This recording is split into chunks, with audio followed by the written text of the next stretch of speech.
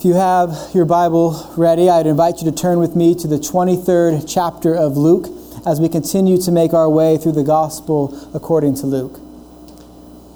Next week, the Lord's Day happens to be what we call Palm Sunday in light of the church calendar, the liturgical calendar. And on the Sunday that the Lord entered into Jerusalem before the Friday of his crucifixion, we read in Luke's gospel that a multitude of his disciples celebrated his entrance. They were lifting up his name, crying out, "Blessed is the King who comes in the name of the Lord." And they spread out their coats on the road as the King entered the holy city. In the other gospel accounts, we read that there was also some of those who were celebrating that took palm branches and they cut them off the trees and they waved them, and they also laid them down on the road with the coats. And the king on his colt rode on top of those as he entered into the holy city. It was the triumphal entrance. But in 5 days' time, according to the predetermined plan and the timing of the Godhead, remember, God is in total control here. His providence is on display. In 5 days' time, this same king would be lifted up, not in exaltation by his disciples, but raised up between two criminals. He was numbered with the transgressors, as Isaiah prophesied, raised up and nailed to a tree, a wooden cross, a horrific torture device. And that's where we are in our text this morning. The eternal Son of God, who humbled himself and took on flesh, is now at the highest point of his humiliation. Our friend, our brother, our Lord, our high priest, prophet, and king, our Savior, our God, the only hope of salvation for sinners, is being crushed, that he might be an atoning sacrifice for the sins of his people. For our sake, he is being made to be sin who knew no sin, so that in him we might become the righteousness of God. It is a somber text, but at the same time, beloved, it is a hopeful text. And I'm going to read the passage for us, and then after the reading of God's word, we'll pray and ask the Lord to bless our time in it. So if you have your Bible, you may follow along. The word of the Lord, beginning at verse 35, in the Gospel according to Luke, reads, "And the people stood by, watching.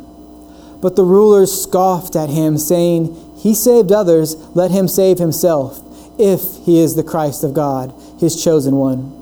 The soldiers also mocked him, coming up and offering him sour wine, and saying, 'If you are the King of the Jews, save yourself.' There was also an inscription over him, 'This is the King of the Jews.' One of the criminals who were hanged railed at him, saying, 'Are you not the Christ? Save yourself and us.' But the other rebuked him, saying, 'Do you not fear God, since you are under the same sentence of condemnation? And we indeed justly, for we are receiving the due reward of our deeds, but this man has done nothing wrong.' And he said, 'Jesus, remember me when you enter your kingdom.' And he said to him, 'Truly I say to you, today you will be with me in paradise.'" That ends the reading of God's holy, inspired, and sufficient word. Let's pray.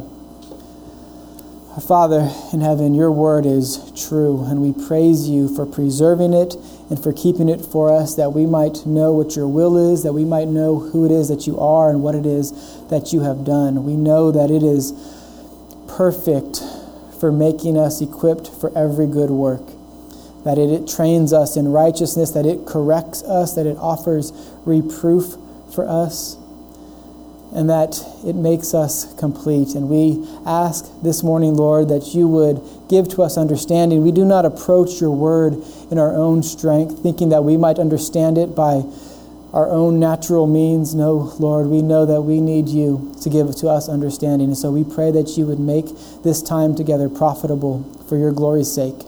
In Christ's name, amen. So, what we see happening here in the text are different reactions to the king on the cross. He's in control of all of this. Prophecy is literally unfolding right before our eyes as we read through the Passion narrative. And Luke is very careful to lay out these reactions and to give us some more detail about them than the other gospel accounts do.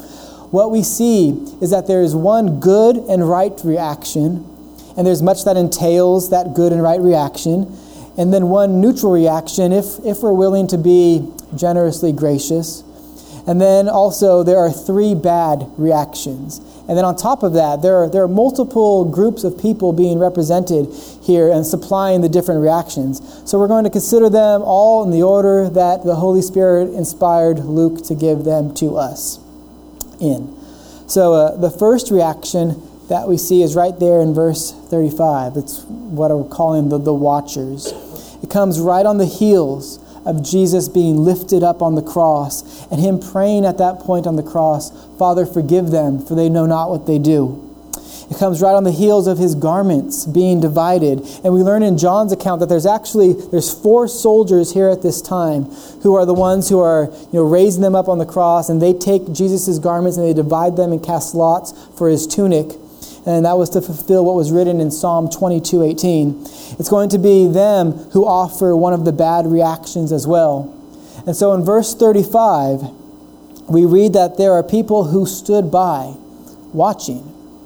Luke he's careful to note that not everyone in the attendance of the cross were railing at him. Not everyone was persecuting him and tempting him to come down from the cross. We don't see that in Matthew, Mark, and mostly Matthew and Mark. John's, there's a little bit there. I'll get to that. But there are people who are simply standing by and watching. Sometimes we might hear from pastors or we might read in books that all the people who were shouting Hosanna and celebrating as Jesus entered Jerusalem, that they were the same ones who wanted to see him crucified. And it makes for a powerful sermon illustration. But most likely, it's not quite true. Luke notes that at least not everyone in Jerusalem was wanting to see Christ crucified. Not everyone was against him. Perhaps some of those who were excited to see him on what we call Palm Sunday were only caught up like in a mob mentality. And now that the mob mentality has changed to killing Christ, maybe they've jumped on that ship too. We don't know. It's certainly possible. But certainly not everyone was looking to kill Christ. Last week, we looked at how there was even a group of witnesses, some of whom were women, we read, who mourned and lamented for Jesus as he made his way to the place of the skull.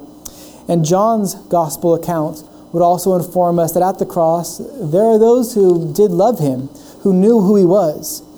We read this in John 19:25. You can turn over there. It's just the next book in your Bible. It's at the end. If you hit Acts or Romans, you've gone too far. John 19:25, and I love to hear the pages of Bibles turning, so don't worry about that. John 19:25 says, "But standing by the cross of Jesus were his mother and his mother's sister, Mary the wife of Clopas, and Mary Magdalene. And when Jesus saw his mother and the disciple whom he loved standing nearby, he said to his mother, 'Woman, behold your son.' Then he said to the disciple, 'Behold your mother.' And from that hour the disciple took her to his own home." So there's Mary, his mother is there, Mary Magdalene, and then a couple other people, and John, the apostle. At least one apostle is present as well. He's the disciple whom Jesus loved. That's how John often refers to himself. And so there's also people standing and watching, not mocking Jesus. Matthew and Mark, again, they only record how the crowd derided him and they wagged their heads as they passed by. It's an allusion to what was prophesied in Psalm 22. Let's turn to Psalm 22. It's in the middle of your Bible.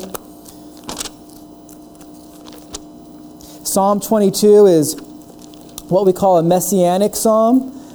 Truly, all of the Bible is about Jesus. In a sense, everything is messianic about it in that sense, but there are certain texts in the Old Testament that describe exactly what the Savior would be doing in his saving work. Psalm 22 is one of those texts. We'll look at verse 6 through 8.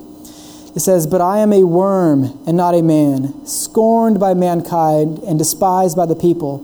All who seek me mock me. They make mouths at me and they wag their heads. He trusts in the Lord. Let him deliver him. Let him rescue him, for he delights in him."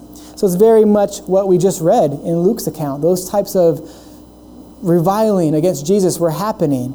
And I would encourage you to make some time, either this evening or maybe sometime between this afternoon and next week, and read all of Psalm 22. It gives us a glimpse of what Christ was enduring on the cross and what he was earning on the cross. There are things that prophetically come true from this psalm. And it even begins, the first line of it starts, my God, why have you forsaken me? It's a familiar saying, isn't it? It's one of Jesus' sayings from the cross. And so this psalm was certainly something that was on Christ's mind while he hung there at the height of his humiliation, his suffering before his exaltation. Luke also records that there were people present who mocked Christ Jesus as well. We read that already. And his gospel account paints the same picture as the other gospel accounts and Psalm 22 of his persecution and humiliation, but he's also careful to note that not everyone in attendance is doing those things. Some stood by, watching. They weren't heaping shame upon Christ. They weren't doing anything positively evil. They didn't do the good that they should have done, though. There wasn't anybody with the zeal of Peter in this moment. They didn't defend him. They didn't speak out against those who derided him. Perhaps, there was some cowardice, some fear on their part, that if they spoke up, they would find themselves suffering along with Christ. Jesus, he definitely taught that to his followers on a number of different occasions. And the apostles who took the teaching of Christ and then wrote the rest of the New Testament, they taught that on a number of times as well. That if we follow the Lord, if we speak the truth and proclaim the gospel, we put ourselves at risk. 2 Timothy 3:12 says, indeed, all who desire to live godly in Christ Jesus will be persecuted. Will be. Now, it's not the sort of risk that we might weigh out our options of and think, oh, well, maybe I'm not going to do this here because the risk outweighs the result. There's no room for that.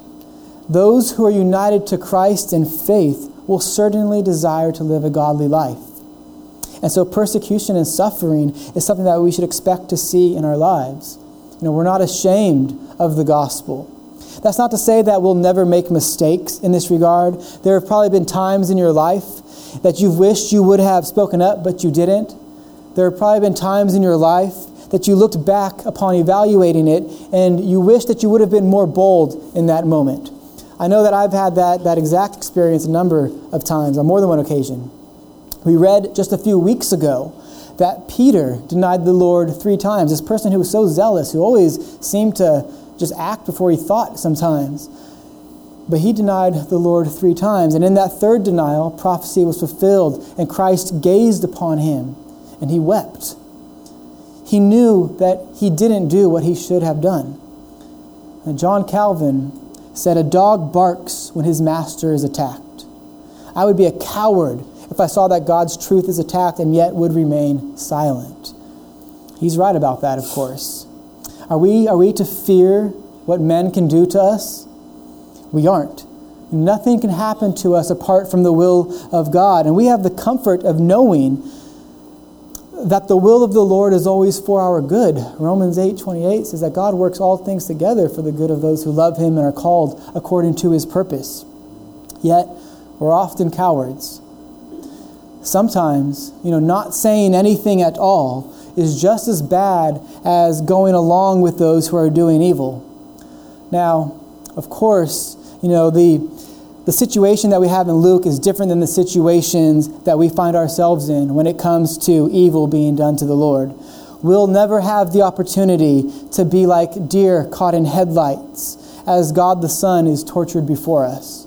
When Christ comes again, he'll come not in his humiliation. He'll come in glory and in power, and every knee will bow as he consummates his kingdom and he ushers in the eternal age.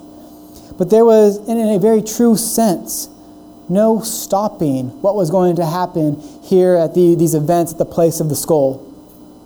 Everything was happening according to the plan of God. The event of the cross and what happened after it, all were the point of Jesus' first advent, of his first coming.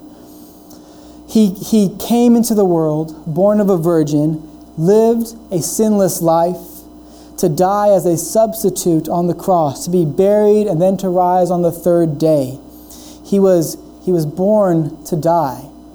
Thomas Watson said, Christ went more willingly to the cross than we do to the throne of grace. He's right about that. And Luke is careful to note that the common people weren't the ones primarily persecuting Jesus here at the cross. It was the rulers. It was the soldiers. But the people just stood by, watching it. It would seem that when the crowds went home after Jesus died there on the cross and the crowds left, that there was remorse over their not saying anything. We read in verse 48 of chapter 23 that the crowds went home beating their chest. It's a sign of remorse, of guilt. It's a sign of contrition. They should have said something, but now what? Would there be forgiveness for not doing what was right?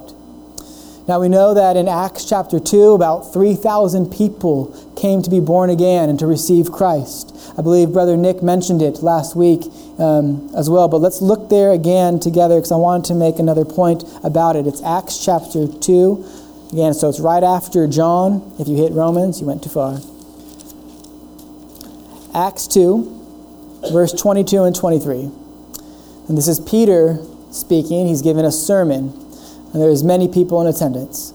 And he says, Men of Israel, hear these words. Jesus of Nazareth, a man attested to you by God with mighty works and wonders and signs that God did through him in your midst, as you yourselves know, this Jesus delivered up according to the definite plan and foreknowledge of God, you crucified and killed by the hands of lawless men. So being that we know that it was about 3,000 people who received Christ, and you could go back to Luke now, and were baptized, we'd be right to think that there was more than just the religious leaders in this crowd. Obviously, we consider the religious leaders to be bearing some fault for Jesus' crucifixion, right? They spearheaded that whole thing, as we've been learning. But there's 3,000 people here that received Christ. There's more than 3,000 people in attendance. And so there's no way that there's just religious leaders here. And Peter's speaking to them all this way. He's speaking to the men of Israel this way. And so we note two things.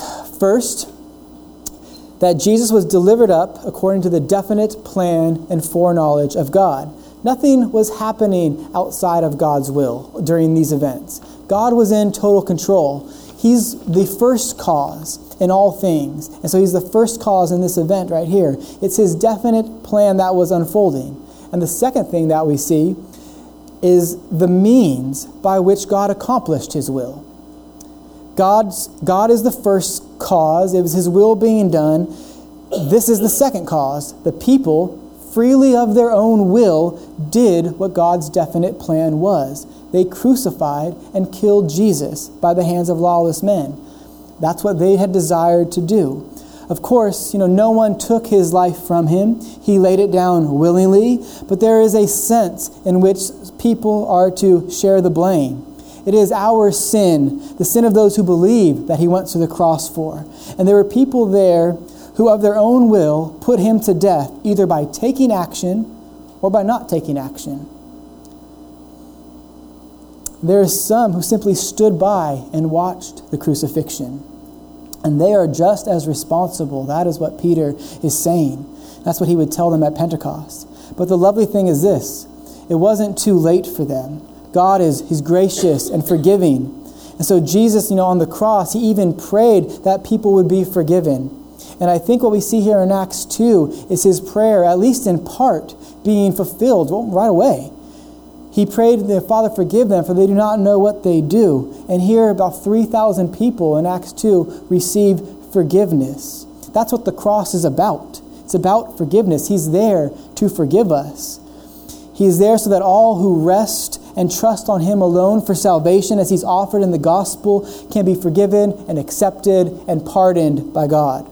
And that should give us great hope, church. That whatever Jesus asks of the Father is pleased to give him. Jesus ascended on high to the right hand of the Father, where he lives to ever make intercession with us, we read in Hebrews. And his intercession, just like his cross work, will not fail. There is nothing that can separate us from the love of God that is in Christ Jesus. The next reaction that we read is in Luke 23. It comes from the rulers, and then also from the Roman soldiers, and then also from one of the criminals that is up there crucified with him. And there's a lot of commonality between these three reactions. Not only that, there's also a cruel irony that exists in all of them as well. We read in verse 35 that the rulers scoff at him. In 36, the soldiers mock him. And in 39, the criminal rails at him. The word that the ESV translates as rails is the word for blasphemes even. So this criminal was blaspheming Christ there when he was on the cross. Each action, each reaction here is cruel and is meant for evil. Each method is meant to strike our Lord, to bring him low, to heap pain upon pain. But the irony is, despite the method of their messages, they speak the truth about him. But it's skeptical, or it's doubt-ridden truth. They don't really say these things because they believe them to be true. They say these things to harm him, to hurt him. And so it turns out to be a cruel irony. The rulers go first in Luke's account, and this is especially ironic because of all the people, they should be the ones who know these things are actually true. They're the ones who are supposed to be teaching God's word to the people. They're supposed to be the shepherds of God's people within the Old Covenant. They're the ones who are responsible in that regard, and yet they have totally missed it. They are blind guides. And they say, and it's in verse 35, he saved others, let him save himself, if he is the Christ of God. If he is the Messiah, if he is the chosen one, let him save himself. That's what they're saying to him. They're scoffing at him. Now, Christ, chosen one, those are terms that Jesus typically didn't use in his public ministry. He didn't want to confuse people, you see, because people at this time, they had certain expectations about what the Messiah was going to be like. It was going to be a political, a revolutionary Messiah. And Jesus wanted to be crystal clear about who he was. And so he didn't really offer that fact that he was the Christ, the Messiah, to the masses. That was a mercy on his part. But with his own disciples, he was very clear about those things. You remember Jesus talking to Peter at one point in his ministry, and Jesus asked him, who do the people say that I am? And they tell him the answer. And then he says, well, who do you say that I am? And Peter speaks up, and he says, you are the Christ. You are the Son of God.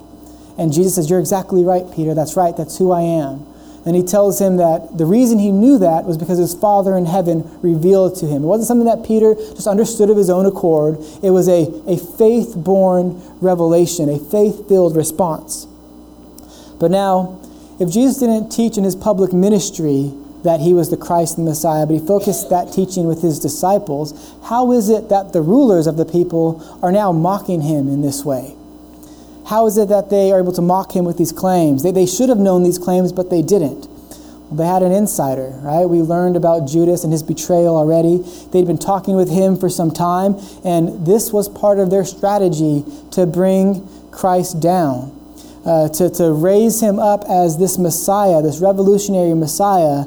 And in their minds, that means that this person must be looking to overthrow the kingdom of Rome. And so that would earn him, death there by the way of the cross. And so they mock him with that. They say, if you're the Christ of God, if you're the Messiah, the anointed one, surely you can save yourself.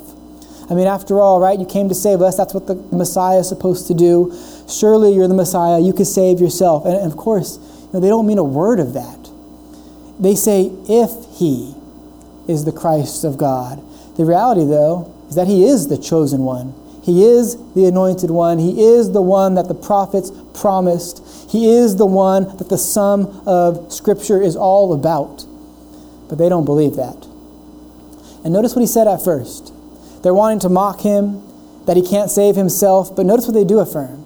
And it's like it doesn't even faze them. It's like they know it to be true, but they say it anyway. They say, he saved others. Yeah, he did. He saved others. He's the Savior on the tree. He healed and he raised people from the dead, and he brought salvation to many leading up to these events that we're reading about this morning. And especially, that is what he's doing there on the cross. He's offering himself there to save. That's what he's doing. The reason that the Lord's anointed is on the cross is for forgiveness. That's what the cross accomplishes. The second offense comes from the soldiers. Okay, look down just a few verses. Their reaction comes in 36 and 37. First, we read that they gave him sour wine. It's wine vinegar in some translations. In Matthew and Luke's account, the giving of the wine seems to be a merciful thing. Like it's offered to him maybe like some sort of a medicine, something to numb the pain, something like that. In John's account, Jesus announces that he's thirsty, and then they give him this wine, and then immediately after that he gives up the Spirit. But this is a different account, obviously. There's no kindness in the actions of the soldiers here. They're mocking him for being a king. But the kind of wine that they're giving him is not the kind of wine that a king would drink. It's the soldier's wine. It's sour. It's more like vinegar. And so they're mocking him with it. And then they speak, and they remove all doubt about their intentions. They say, if you're the king of the Jews, save yourself. You know that these soldiers, they didn't have much in the way of theological education as far as, what the Bible would say, what the scriptures would say.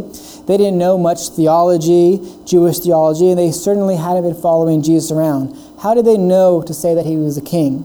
Well, of course, they're the ones who affixed that sign above the cross, that sign that reads above Jesus that says, "This is the King of the Jews." In crucifixions, it was normal to attach such a description above the criminal who was hanging on the cross. And you remember as well, I think, that when the charges were brought against Jesus to Pilate by the Sanhedrin, they charged him with claiming that he was the King of the Jews, hence implying that he was a revolutionary, making a counter threat to Caesar, and therefore he deserved death for that. And so that's attached above his head, this sign that says, the King of the Jews. And they begin to mock him. If you are the King of the Jews, save yourself. And he was. He is the King of the Jews. That's exactly who is on the cross. Not only the King of the Jews, the people of God, the church, but the King of the world, the one who holds all things together. The one in whom the Godhead dwells bodily, the fullness of the Godhead dwells bodily. The one who is the firstborn of creation, the Word who spoke the world into existence. That's who he is. And Luke wants you to know that because you won't understand the cross until you understand who Jesus is. That this is God dying in your place. And even his enemies, unwittingly, unbelievingly, cruelly, ironically, mockingly acknowledge exactly who he is. Thirdly, there's the railing, the blasphemy of the criminal. Luke gives many details on them that the other gospel writers don't mention. All four gospel accounts mention that Jesus was numbered with the transgressors, but that's all that John says. And Matthew and Mark note that both criminals revile Jesus, that both criminals hurl insults at him. And that they could, some commentators though explain this by saying that when Matthew and Mark say criminals, they use the plural, that it could be only one in view there, that's a way of talking, that they could be mentioning only one of them was doing that, yet nevertheless they mention both. That doesn't seem likely to me. What seems more likely is that one of them had a change of heart there while on the cross. And we'll talk about him in a moment. First, though, let's examine this taunt, this temptation from the criminal. Essentially, it's the same as the preceding taunts. He says, "Are you not the Christ? Aren't you the chosen one, Jesus? Why are you letting this happen? If you're the chosen one, what's going on here?" It shows that he's got a fundamentally wrong idea of what the Messiah had to do. For this criminal, for Jesus to be the Messiah, Jesus had to step down from the cross. But that's not what Jesus came to do. Right after Peter confessed that Jesus was the Christ, Jesus told them in Luke 9, he says, "And he strictly charged and commanded them to tell this to no one, saying, "The Son of Man must suffer many things and be rejected by the elders and the chief priests and the scribes and be killed on the third day and be raised." To be killed and then on the third day be raised. That's Luke 9:21-22. So this criminal was totally out of the loop on what needed to happen. And further, he gives away his motivation. Out of the abundance of the heart, the mouth speaks. And so this criminal cries out, "Save yourself and us." Is he really concerned with what's happening to Jesus here? He's not. He's doing what unrepentant sinners do very well. He's spinning the truth for his own benefit. It's truth that Jesus is the Christ, but that doesn't faze him at all. He's really only looking out for himself here. How many people today are like this man? Are you like this man? Or do you know someone that's like this man? People who only want from Jesus that which benefits themselves. That Jesus is merely a get-out-of-hell card. That he is the means to having a more comfortable life now. That he's the means to a better marriage, to better behaved children. That he's a means to having a little positivity in your life. And that he's a means of doing good to others so that you might feel good about yourself. There's no true love for Christ in that attitude. There's no real desire to keep the law. There's no brokenness over sin, the sin of the world, but even more important, there's no real brokenness over their own sin. I suspect that there are many professing Christians in the world who are like this man. May it not be so of us, church. Jesus isn't the means to an end. He simply is the end of yourself. As the Apostle Paul said, we have been crucified with Christ. And the life that we now live in the flesh, we live by faith in the Son of God who loved us and gave himself for us. And there's one other thing to note before we get into the response from the other criminal. There is something that we should see here that I think Luke would want us to see, and it should be very familiar to us. Here we are at the end of Jesus' earthly ministry, and it's ending in a very similar way to how it started. It nearly parallels the way in which it started. Here at the end, Jesus is confronted with 3 temptations to go against the will of God. To fail to be the better Adam. To fail at being the mediator of a better covenant. At the beginning of Jesus' ministry, after being baptized, he was led away by the Spirit to be tempted by the devil. And the devil tempted him with 3 temptations. Each one of them was met with a response from our Lord in which he quoted Scripture. Whereas Adam failed to take God for his word in the garden, we see Christ defeating the devil with God's word. It's a picture of Christ's active obedience, the way in which he lived his life that might make him a sufficient substitute for us, that he might obtain righteousness for us. But then also, at the end of that encounter with the devil in the wilderness, Luke notes in Luke 14 that when this temptation had ended, that the devil said that he would depart from him until an opportune time. Well, that opportune time was here in this text that we read earlier, and Satan employs the very same tactic. This time, though, it's through fallen men that the temptations come, 3 of them. And they state how, and they come at a time when Christ, humanly speaking, was at his lowest, his most vulnerable. He's on the brink of death. He's hanging there on the cross. And this time, against these 3 temptations to save himself, to come down from the cross, he doesn't say anything. He remains silent. It's like a lamb being led to slaughter. He mentions not a word. Here, his obedience to the temptations is passive. It's his passive obedience. He's allowing all these things to come on him, and he gives no response. He's silent through them. And we know that Jesus said other things on the cross, but Luke is wanting us to see Christ's covenantal faithfulness from beginning to end, that he did everything that was required of God for us that we might be saved. He was actively obedient. He was passively obedient, taking upon himself the punishment that we deserve. But then God does something that brings Jesus to speaking in this episode. He makes alive the other criminal. And they're some of the sweetest words in all of Scripture. And when he finally does speak here. So let's read the response of the repentant criminal first, and then we'll look at Jesus' comments. So the response of the repentant criminal begins at verse 40. He says, "But the other rebuked him, saying, 'Do you not fear God, since you are under the same sentence of condemnation? And we indeed justly, for we are receiving the due reward of our deeds, but this man has done nothing wrong.' And he said, 'Jesus, remember me when you come into your kingdom.'" It's an amazing turnaround for our text this morning. The crowd gathered and stood by, watching. They didn't say this much of anything.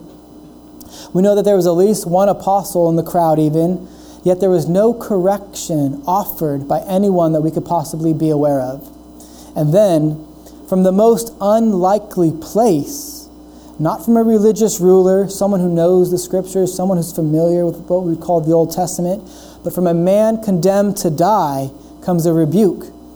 Mark's gospel tells us that Jesus was on the cross for 6 hours. He was there on the cross for 6 hours from the beginning of being lifted up until when they took his body down. And so in that span of time, one of the criminals went from reviler to rebuker, from wicked to worshiper. He's heard the scoffing, he's heard the mocking, he's heard the railing, the blaspheming, he's even taken part in it himself. But now he rebukes the one on the other side of the Savior. It's a glorious conversion. J.C. Ryle in his commentary notes that these words should be printed in gold as they have been the salvation of countless thousands of men, that this story of the penitent thief is one of great hope to us, and it is. So, what happened? Where does this change come about from? Something has changed in this man. Something miraculous happened. Even though he started the day hurling insults at Jesus, suddenly now he's asking Jesus if he will remember him when he comes into his kingdom. Suddenly he's rebuking the other criminal and saying, "You shouldn't be speaking to him like that. Don't you have any fear of God in you? We're justly condemned, but this person is unjustly condemned. He doesn't deserve to be up here on this cross, but we do." Well, what happened? Suddenly, this man's life has changed, and we want to know what happened.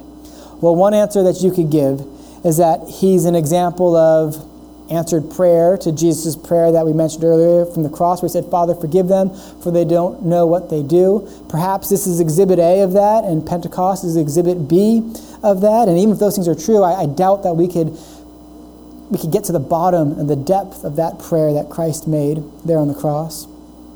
Or you might say, well, the Holy Spirit is working in this man's heart.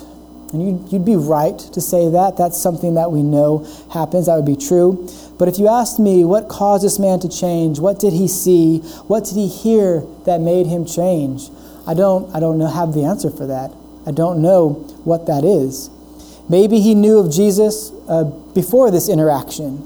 It could have been that he witnessed his ministry, some of his miracles, heard some of his teachings before he got into the trouble that he did. And that now in this time, under these circumstances, God has softened his heart in light of those things, and he's has this changed disposition towards Christ. It could have been Jesus' words. It could have been his words of forgiveness to the very people who were doing this to him, that God might have used those words to soften his heart and to turn him from a rebel into one who worships. It could have been the way Jesus was experiencing his crucifixion, his character, his dignity. Not there, asking to be pardoned, not there, asking, why me? This man is clearly impressed with both Jesus' character and his message. In fact, one of the big points that Luke is driving home to us in this passage is the integrity of Jesus' person and the testimony of his message, both of these things being confirmed here at the cross. And it's clear that this thief has an enormous amount of respect for the person of Jesus and for the substance of his message. But what were the specific things that brought about the change? I don't know. But there's a change here. It's clear. He's been born of the Spirit. He's been born again. He's believing now. Of the new birth, Jesus told Nicodemus that in John 3 that it's like the wind. We hear it sound and it blows where it wishes, but we do not know from where it comes or to where it goes. And that's the case here. Ultimately, it's something that the Lord does, that he brings on, and we can see the result of it. And this man's conversion is clear. He's a penitent man, a repentant man. We aren't to think of this person as being saved apart from the work of Christ, apart from repenting. We can see a change in this man. Matthew Henry writes, "This malefactor, when just ready to fall into the hands of Satan, was snatched as a brand out of the burning and made a monument of divine mercy and grace, and Satan was left to roar as a lion disappointed of his prey. This gives no encouragement to any to put off their repentance to their deathbed, or to hope that they will find mercy.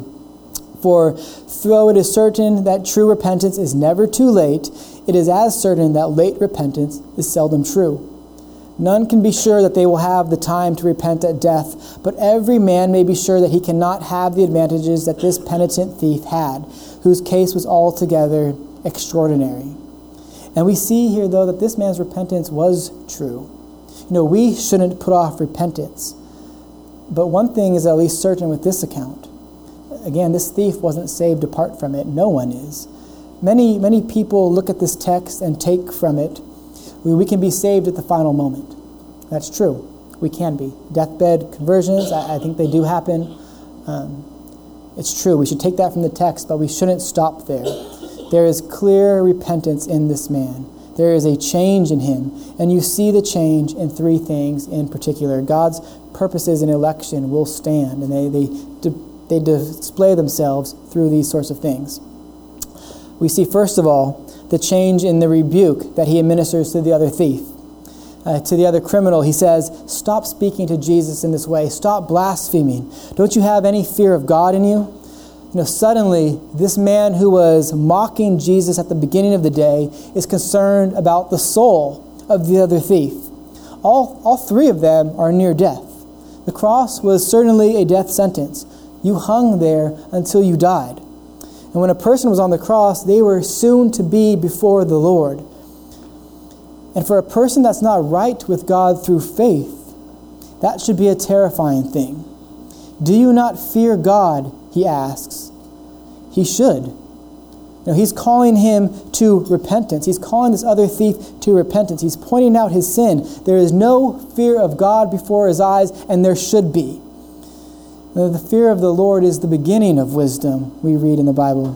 He's defending the Lord now, and he's calling this other thief to repentance. It's clear there's been a work of the Lord in this man.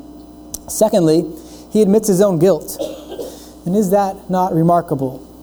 It's one thing to call another person to repentance at the neglect of your own sin. But that's not the case with this thief. He's aware of his own sin, of his own offense. He's on a cross, dying a torturous death, and he says, "I deserve this." I have no idea what this man actually did. He's called a thief or a robber or a criminal, depending on the gospel account and the translation that you have, and that can mean a lot of different things. Whatever he did, whatever either of the criminals did, it was something that was punishable by death. We don't know the specifics of the crime, but whatever it was, he said, "I deserve this. I'm guilty." He owns his own sin. There are very few people that see their own sin that clearly. He says that they are justly being punished. So whatever it is that he did, he's aware of his sin, and he knows that it was wrong. He's welcoming the justice that God is bringing through the civil government. There on the cross, he's receiving his due reward of his deeds. He agrees with God about his sin. He's not making excuses. He's not trying to bring up other people to take the focus off of himself. He says, "I'm being chastised and I deserve it." He's not blaming others. It's amazing how we can do horrible things and make ourselves believe that it's somebody else's fault. But this thief says, "Guilty. I'm guilty as charged. I'm getting what I deserve." He sees his own sin clearly. He's not trying to get away from the punishment he deserves. It's the mark of a repentant man. Apart from it, we shouldn't even assume that a person is repentant. And then notice also, he confesses Jesus. He confesses Christ's innocence. Jesus is impeccable. He's the God-man. He never sinned. And by the way, Luke has now told us 3 times that Jesus is innocent. He told us first with Pilate, the Roman governor, who declared Jesus innocent. Remember, he washed his hands from the matter. And then Herod, the part Jew, part Jewish ruler and now friend of Pilate, he declared Jesus innocent. And now one of the thieves crucified on the cross has declared him innocent. But, by the word of 2 or 3 witnesses, God's word will stand. Christ was innocent. This is one of the things that Luke is just pounding home. Jesus is not on the cross because he deserves to be there. He's on the cross for another reason. He's not on the cross because he's a criminal, because he's not a criminal. He's not on the cross because he's done something wicked, because he's never done anything wicked. He has never once sinned. He's there for another reason. He's atoning for sin. He's satisfying the wrath of God. This is all part of Luke driving that truth home. Jesus is innocent. He does not deserve to be punished in this way. He does not deserve to be on the cross. And now we read of the thief saying this. This thief is admitting this about Jesus. And so you see this confession of faith. This thief had never been more right in his whole life. Jesus never once sinned. He is innocent, not deserving of death. And then he does what saved, repentant people do. He prays. He makes a petition to the Lord. And he says, Jesus, remember me when you come into your kingdom. The whole time up into this, with the 3 persecutions that came before this converted thief, they've all been mocking Jesus for being a king, for being the Messiah, for being the anointed one. They've doubted it. But finally, one gets it. He is a king. More than that, he is the King of kings. There is no one higher. There is no one greater. There is none that can challenge him or say to him, what have you done? He is the Alpha and the Omega. And this penitent thief knows it. He's not making this claim based on something in him, is he? He didn't say, hey, look, Jesus, I defended you. Now remember me when you go into your kingdom. He doesn't have an angle. He's repentant, and we're to be reminded of the parable that Jesus taught in Luke 18. There, a Pharisee appealed to God on behalf of his good works. He prayed in a self-righteous manner, and Jesus said that he went to his home unjustified. But there was another person in that parable, a tax collector or a sinner, in other words, who couldn't even bring himself to look up to heaven, but he looked down low and he beat his chest and said, Lord, have mercy on me, a sinner. We see that same contrition here with the thief on the cross. And it draws our attention to something very, very important. He is looking outside of himself for salvation. Dr. Albert Mohler, president of the Southern Baptist Theological Seminary, said, every other religion in the world says your problem is on the outside and the solution is on the inside. But Christianity says, no, your problem is on the inside and the solution is outside of you. Every other religion compels a person to trust in themselves in one way or another. But for Christianity, our trust is in the object of our faith. Not in our faith itself, but the object of our faith, in Christ. And this thief knows it. He's evidencing it. Jesus is about to die, and yet he knows he's not somehow finished. He's going to come into his kingdom. His trust is in Christ, and so he asks Christ to remember him. That is his hope. Is it your hope? It's a question that only you could answer.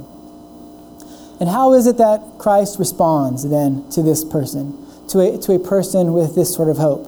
Well, he won't turn them away. You might remember the parable of the prodigal son. One of the things that Jesus taught us in that parable is that God will never turn away a repentant sinner. There's no good works that we have to do. We don't have to clean ourselves up with our own strength and power and come to him. Ephesians 2 says that we are dead in our sins and that God makes us alive together with Christ. By grace we have been saved. And if there ever is a passage in Scripture that taught that we are saved by grace alone, through faith alone, this is it. Jesus responds to this petition by saying, truly, I say to you, today you'll be with me in paradise. Paradise takes us back to what the garden was before the fall. It was this paradise where man had fellowship with God, unbroken. But the paradise that he's speaking of is even a greater paradise. That paradise in the garden was a type of this true paradise, of the new heavens and the new earth, where there won't even be a possibility of transgression, where we would have already partaken of the tree of life being Christ himself. And so there's no time for this thief to keep the law after Jesus says this great promise that truly you'll be with me today in paradise. In fact, this thief has lived a life of transgression. He's already admitted it. There's no time for him to be baptized. There's no time for him to partake of the Lord's Supper. There's no time for him to serve in a food pantry or a homeless ministry. He can't be an elder or a deacon. He can't be a Sunday school teacher. He can't serve on a praise band. He can't honor his father and mother. He can't keep the Sabbath. What can this man do but trust Christ? Nothing. That's the same place we must be at, beloved. We bring nothing to God but the sin that nailed him to the cross. And Jesus says, truly, truly I say to you, now there's no doubt in his mind at this point. He's the God-man at the height of his humiliation, at the lowest point of his human life on the cross, and he's still king. He can make a promise like this from this point that only God can keep, because he is God. And what does he say? Today you'll be with me in paradise. In that one sentence, he altered the whole way that God's people looked at death up until this time. Death is the last enemy. It is the wages of sin. And even for those of us who believe in the gospel, in salvation and in the life to come, the loss of a loved one is a hard thing to bear. We have bore that as a church many times over these past couple of years. There is, in some sense, still a sting that death leaves to us. And Jesus is saying, I want you to know that if you trust in me, the minute, the second, the nanosecond that you trust in me, that moment when you close your eyes to go to sleep in death, you'll be with me in paradise. With Jesus. Not in purgatory, waiting for others to pray for you. Not in soul sleep, but with Jesus. The moment the body dies. The saints would sing of this reality. We read in 1 Corinthians 15, 54 to 55. If you want to look there for yourself, it's right after Romans.